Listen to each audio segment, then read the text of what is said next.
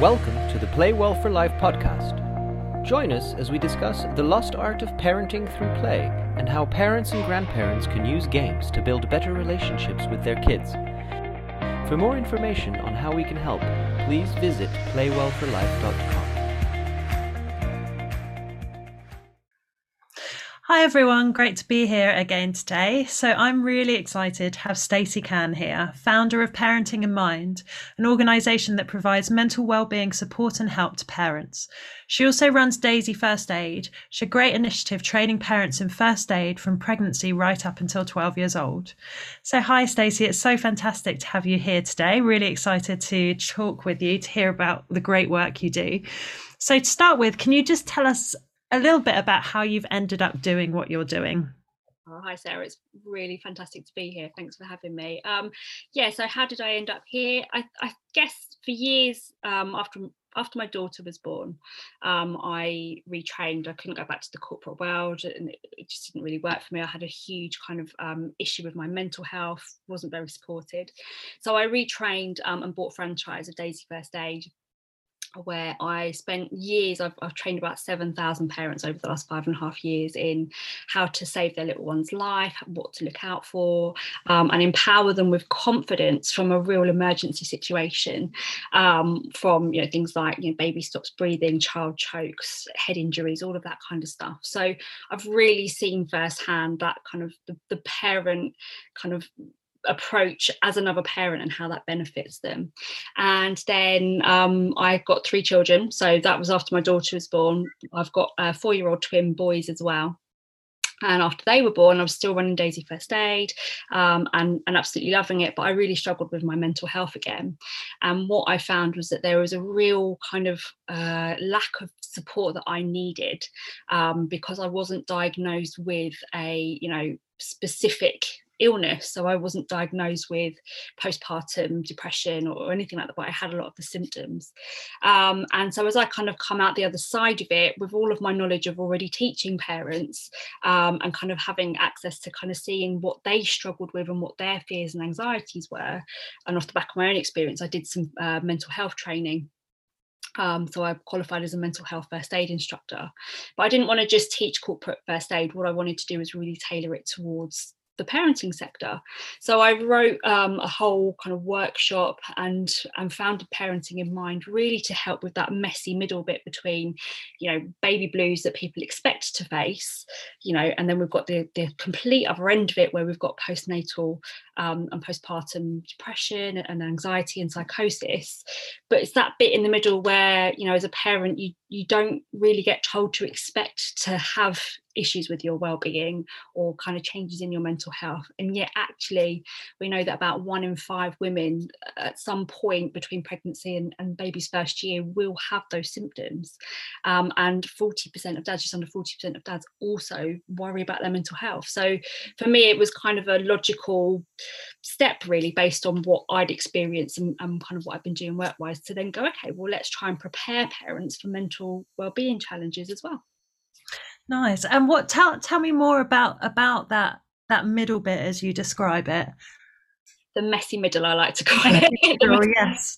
Well, it's that kind of, I think as a new parent, you're kind of almost kind of ribbed and told you'll get the baby blues and you'll feel a bit down and you might feel a bit tearful, and we're getting better about talking about things like you might not feel how you expected, because we're so conditioned right from childhood with all the things that we watch on TV and the movies that you're going to fall pregnant, have a baby, it's going to be an easy journey, the birth's going to be easy, and then you're just going to love your baby. And of course we know that actually for so many people they struggle with issues with fertility, and they struggle with bonding with their baby, and there's so much more to it than we're given from an expectation point of view. So unfortunately very often our expectations when we become a new parent are just not met, because we're expecting this different journey or this different feeling. And then because nobody really talks about that, we are getting better at talking about self-care, but nobody really talks about those really dark days when actually you can't get out of bed but you have to because you've got a baby to look after, or the isolation that you feel, or the relationship issues. These are things that when you're talking to an expectant parent, you avoid saying, because you don't want to take that kind of shine off of this expectant, journey that they're about to go on. And what I really noticed was I'd go to these parenting events in retail as Daisy First Aid, and I'd watch these kind of parents walking around the store, picking up items that they were going to put in their nursery and thinking about hypnobirthing and swimming lessons and first aid classes.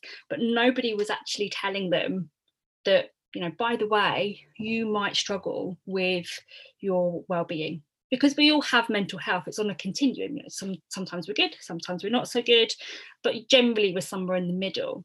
And the chemical balances when we have a baby, but that both affect men and women, the neurological side of it, and the physicality of being a parent, and those expectations that I talk about, they can lead us to have really dark times, and no one's talking about it. And that's the bit that I refer to, kind of that messy middle bit, where it is more serious than, you feeling a bit emotional. It's not as serious as the worst things that you Google when you start to look at these symptoms and try and diagnose yourself. Parenting in mind is not about diagnosing yourself. It's about giving people the opportunity to realise that if they're doing this course before they have their baby, that they might feel like, some issues where they might feel a bit down, they might have low mood, they might be over anxious at times, they might struggle with overwhelm, sleep deprivation, and all of these things contribute to poor mental well-being.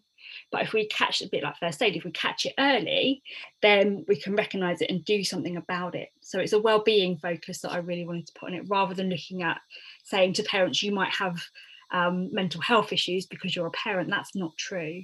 But you might find that actually you flip a little bit between up and down at times, of being really anxious or having panic attacks or suffering with post-traumatic stress disorder if you've had a traumatic birth. And actually it's all normal. So we're all about the normalization of, you might have some of these feelings. When is it a problem? When do you need to then get signposted to help? And what can you do to help yourself? Amazing. And it sounds like as well, it's actually just allowing that space to talk about it and people to be honest about, it isn't all rosy and flowers and sunshine. Sometimes it is, and that's amazing. That wasn't my experience personally. And I'm very open on the course, and I talk a lot about my own experience as well. It's peer driven, so it's not about, a psychologist or a therapist telling you what's going to happen or what's not going to happen. It's about this open conversation and getting couples, if they're on together, to kind of have those conversations. Well, how will we cope with that? Or actually I just need you to listen rather than fix me. And we have all these really interesting conversations, but they're conversations that unfortunately we're not yet just having automatically. And so tell us more about specifically what Parenting in Mind offers. Oh, my baby. It's like my fifth baby at this stage, because I've got two work babies. But so Parenting in Mind really offers normalization for these things that I've talked about. So I'm very good on our social media channels about, talking about top tips, and there's a lot of advice given through kind of the social media on sleep deprivation and, how to make parenting friends and why it's important, and all these things you'd expect around parenting. But what Parenting in Mind really offers is a 2.5-hour workshop, which can be tailored if it's for a private group, but generally we do it as an open public group. It's all confidential, so it's a safe place to talk.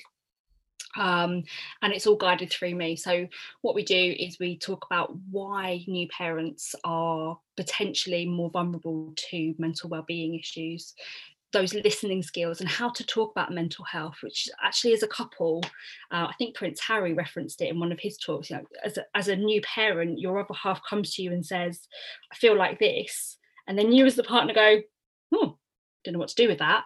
So it's about opening those conversations and what to do if your partner opens up to you. And then we really focus in Parenting in Mind on how to cope with overwhelm, some practical coping strategies like breathing exercises. And what I've done is I've kind of taken a blended approach of mindfulness and some aspects of cognitive behavioural therapy and talking. So these are all the three kind of proven areas to help with mental well-being, and blended them into usable techniques that people can learn learn without a referral, because that can also be a barrier, kind of waiting for a referral into these kind of help sessions. But so yeah, you come away from our workshop with about 4 different techniques to cope for being in that moment of fight or flight when you're completely overwhelmed, and what you do about it. How can you bring yourself down, so that it doesn't escalate up to a panic attack.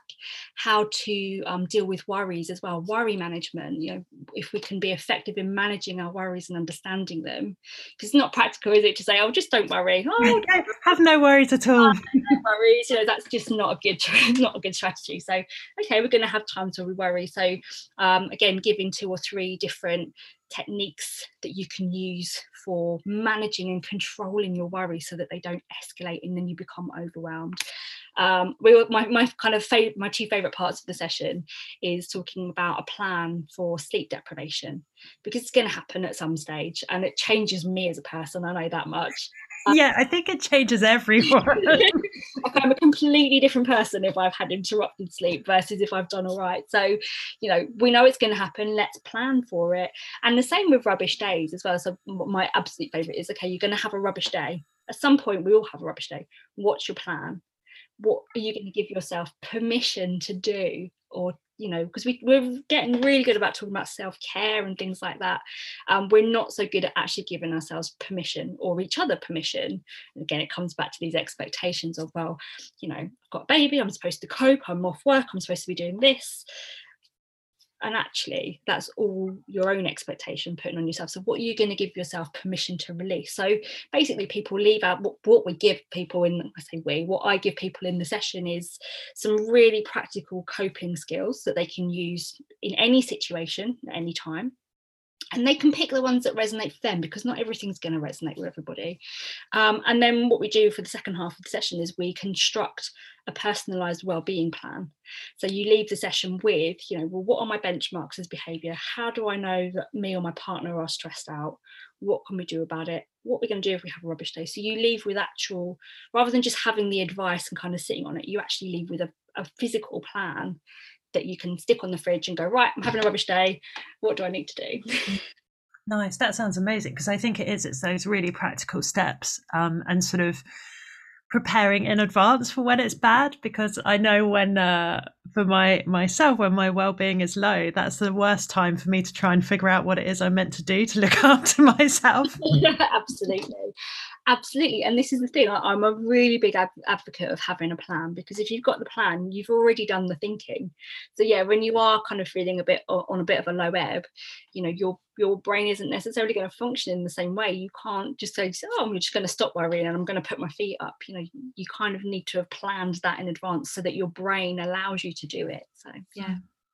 And I think it's also really important what you're saying about, we're all really affected by sleep deprivation. And if it's a 2-parent household, actually it's 2 people with sleep deprivation, and our expectations of each other. Absolutely. Yeah. And I read something really interesting when I was doing my research, that as a new parent in particular, a new parent really carries you from pregnancy up to about, children being, my oldest is 7, I still feel like a new parent really. But you both feel like you're doing about 80% of the workload, and then you get resentful because why are you doing the 80%? What's the other person doing? But you both feel like that, but you don't communicate it, but you both are doing that much work. That's really good. Yes, those sources of resentment. So how have you been doing the courses during the pandemic? Have they been online? How have you found that? You know what, actually, I'm quite lucky because they've all been online. And although I think I would have much preferred to be face to face, in a way it's been a blessing, because I've been able to reach people that physically I wouldn't have been able to get on the courses. So in a way, it's given me a much wider audience, which is brilliant. And I say I'm lucky because when the pandemic hit, with my experience as Daisy First Aid, we were going out doing physical classes, and within that first week of going into lockdown, we'd actually shifted all of our classes to online. So before having children, my background was marketing and online and digital. So I've always been quite comfortable in the digital space, although not comfortable seeing myself on camera. was one of the biggest challenges. Actually, very strange to get your head around that. But yeah, so when I was setting up the Parenting in Mind workshops, I did a pilot as an online class. I did it over 3 sessions originally, like broken down, because I didn't want to overload people. And actually, my research showed that kind of doing it in one longer session with a couple of breaks was better. So really kind of was able to use the video delivery to really kind of fine tune what that should be for parents and what they were comfortable with. And it then also means that, they haven't got to find a babysitter, because they can be at home with their baby. And I think the advantage of talking about your own well-being and mental health when you're sat in your own front room is you are more naturally relaxed. You can think about things in terms of how they actually play out, rather than sitting in a hall, for example, in a venue that you don't know with a stranger, and trying to put yourself in that position. You can literally look around the room and go, well, actually, sometimes I feel like this and this. So I think probably going forward, I will start to offer face-to-face eventually, but I think we'll always stay on online as well, because it's easier for people, I think, to kind of open up, which surprised me. I thought it would be the opposite, but no, I think it's actually easier for people to open up, and they've all gotten used to being on Zoom and the rest of it. So it's kind of become normal. And what do you find are the sort of key themes that come up that people struggle with? Sleep, definitely. Like, absolutely. The thing that that we spend a lot of time talking about in class, actually very commonly, is changes in relationship and changes in identity. So you know that when you have a child, you become a parent. Nobody can prepare you for that, because as much as you can read all the books and stuff like that, you don't know how you're going to feel. But this, not always the strain, but the change in how people feel within a relationship is what is the most commonly talked about. And coping strategies as well, understanding each other.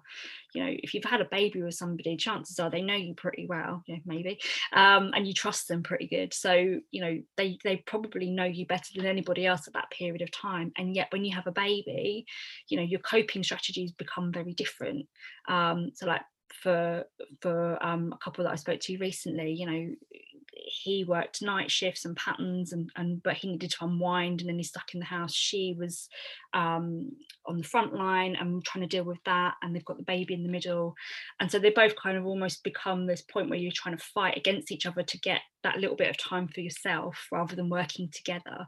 And that how to navigate through that, and understanding that actually you're not against each other, you are a team, and how can you work together, and how can you talk about things. Those are kind of probably the most significant. That and overwhelm, those moments where baby's crying and the oven's beeping and the door's knocking and the phone's ringing, and you just want to like literally hide away. So those are probably the 2 most common aspects. Yeah, and I think it's that thing, isn't it, that there's like a third person has come into this relationship of 2, and that's actually a really big deal. Yeah, it is. It's a real game changer. And again, it might be that it's planned for and you've struggled to be there, and then there's this huge amount of guilt attached to then suddenly feeling like, hang on a minute, everything's changed. I very naively, when I had my daughter, thought, oh, she'll just get into our lives and we'll just carry on. And of course that didn't happen. So yeah, trying to contend with this third person in the relationship, as much as that you're now a family unit, it's mega challenging. Absolutely. And what are your tips for, because I really heard with the relationship it's about learning to talk, learning to work together a team. What are your tips for those overwhelm moments? Giving yourself a break is probably the best advice, but it's also the hardest one to follow. So I think in terms of hitting that overwhelm, if you can try to come back to the present moment. So I meditate, and I realize that not everybody does that, and that sometimes mindfulness can be a bit of a weird concept, but if you can just bring yourself back into exactly where you are, try to remember that although you're feeling a bit out of control or overwhelmed or like you want to run away, it's that fight or flight. It's kind of, you're ready to fight or you're ready to run away. Although all of that's going on, that is a natural chemical reaction in your body. So although you're feeling like you can't cope, you want to run away, you want to hide, you want to fight, those feelings are actually just the tiniest fraction of your brain activity overall. If you can get to a stage where you can rationalize and recognize that, that will help you out massively, because it makes you realize that although you are overwhelmed in that moment, you can cope. you can cope with everything, because you have to, mainly as a parent, but because, you know, this situation has escalated, let's come back down off the escalation and let's just rationalize. I'm in the present moment, although I'm feeling like, you know, everything's on top of me, actually it's not. I'm in control. So if you can kind of get yourself to that point, and also, you know, practice whatever works for you. For me, it's breathing. You know, I have to like go into a place where I can control my breathing to stop me from feeling like I'm going to breathe fire and go crazy. You know, it happens, doesn't it? So to kind of just control your breathing, because we breathe all the time, all day long. We don't have to practice that. But when you're really stressed and really overwhelmed, your breathing gets short, shallow, because your body's trying to take in more oxygen to prepare you for that fight that you think you're going to have. And of course, we've got nothing to do with that, because we're not really going to have a fight, or we're not really going to run away. So trying to get a handle on deeper breathing, again, it anchors you back to the present moment. So it stops you worrying about all these other things that are going on in your head, and allows you to just focus on, you know, I can cope, I am all right. Nice. Yeah, and I'm a big advocate of, you know, finding what works for you. And as you say, some people find mindfulness a bit weird, and I think that's why in mindfulness training you start off by, you know, chewing a raisin or washing up. You know, it's actually, mindfulness is just about focusing on what you're doing there and then, and really grounding. You know, it can be any activity. Even playing Tetris, in fact. Tetris has been scientifically shown to be very, very good for stress reduction.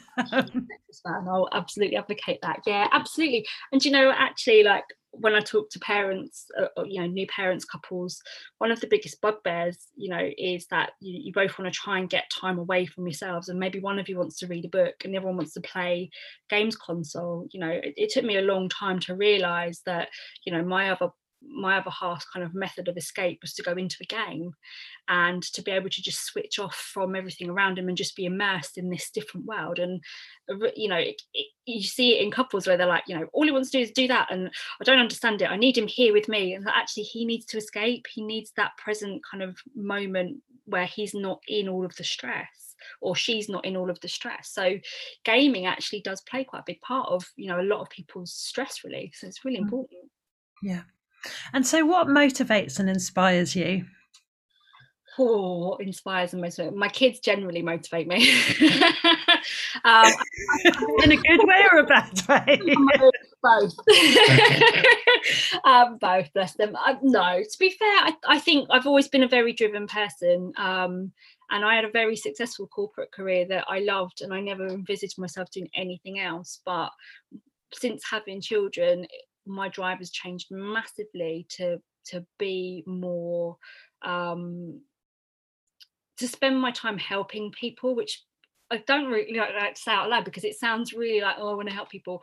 But genuinely, I think like the compassion that I've seen in people since having, you know, my children and doing what I do in terms of helping and teaching other parents, there's no other better feeling than kind of feeling like you've helped somebody, but truly helped them, not just like, you know, help them across the road or whatever. And so for me, the drive there is very much that I want to continue to help people not feel how I felt when I was at my worst. And from a first aid point of view, you know, we had a situation with my son when the twins were born, where he was very, very ill, and I was so grateful to have had the help around me, but also the knowledge that helped me spot some of the things going on early, because it made a big difference. From a mental health point of view, the thing that really drives me is, and the reason I juggle both as well, by the way, because I'm passionate about both, from the mental health point of view, you know, Parenting in Mind was really founded out of a complete lack of being able to find anything else that did this for other people. I could find loads of training online for medical professionals dealing with the perinatal, you know, support period. I couldn't find anything for parents. And I think that if you teach parents, or the people who need it, some of the skills, it puts them in a much better place to either go and get the help that they need, or be able to kind of survive it a bit, you know, without all the trauma that I had at the time. And if I can do that for even a handful of people, that's my motivation, really. Amazing. And what are the particular challenges you face? So you said you had a corporate career. I imagine what you do now is very different to that. So what are the challenges you face in your work? Time. Always. Time and juggling. I think it took me a long time being self-employed to realise that actually what I thrived on was the juggling, and that there's never going to be enough time. So the acceptance of kind of saying to myself, well, I'll do what I can. And being very goal focused. I've always got a goal, and you know, I mentor other people and I teach them, you know, have a goal in mind and work towards it. But I think probably the biggest challenge is trying to separate very often that kind of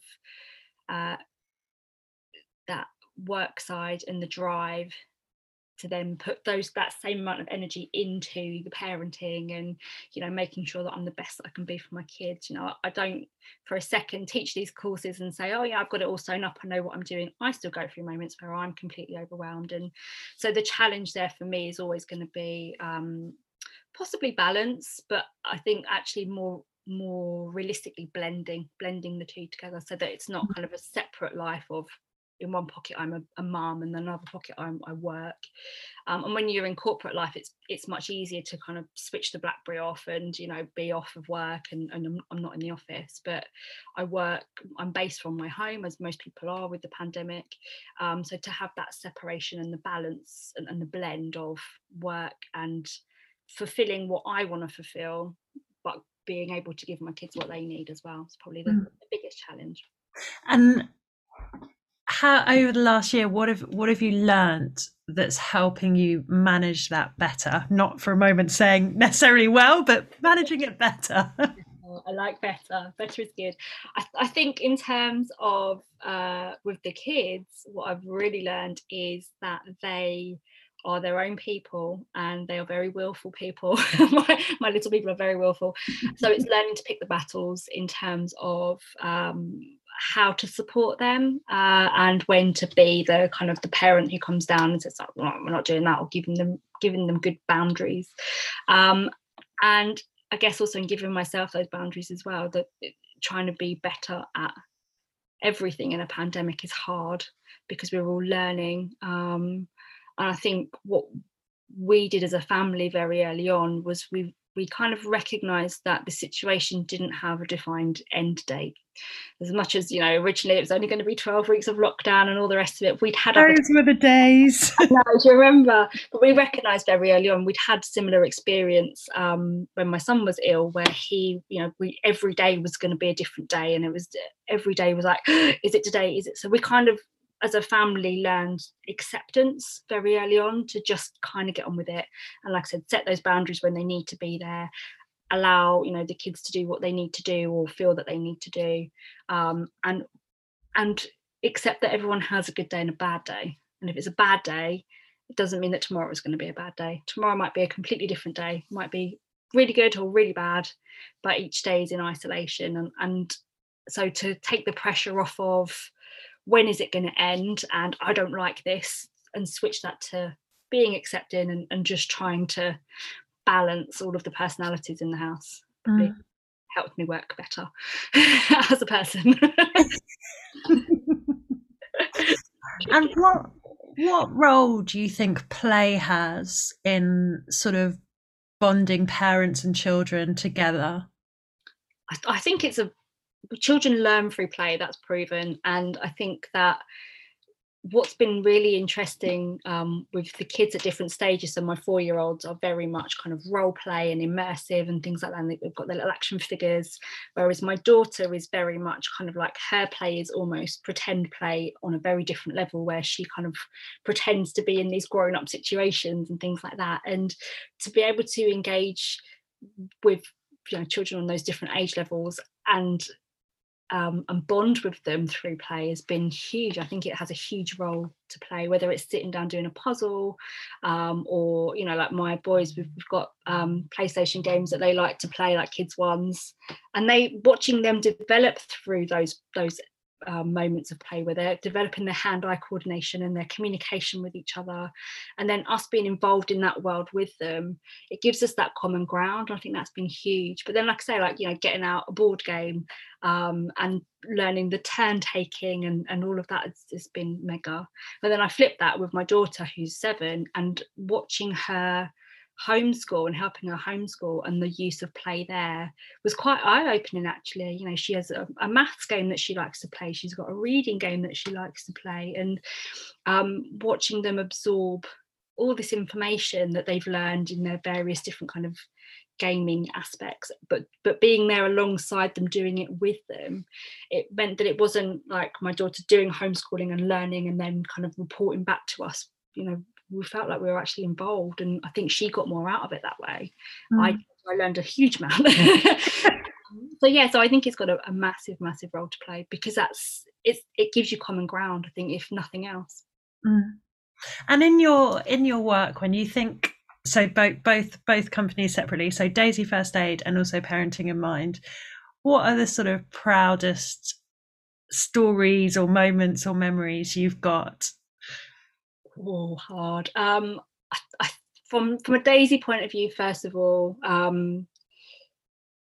some very humbling moments have come out of Daisy, and I've been fortunate enough to be contacted by people that I've trained and said, do you know what, this happened and I saved a life. And that's always mega proud, knowing that my company's training have actually gone on and saved a life is possibly the proudest that you could ever be from a work point of view, I think.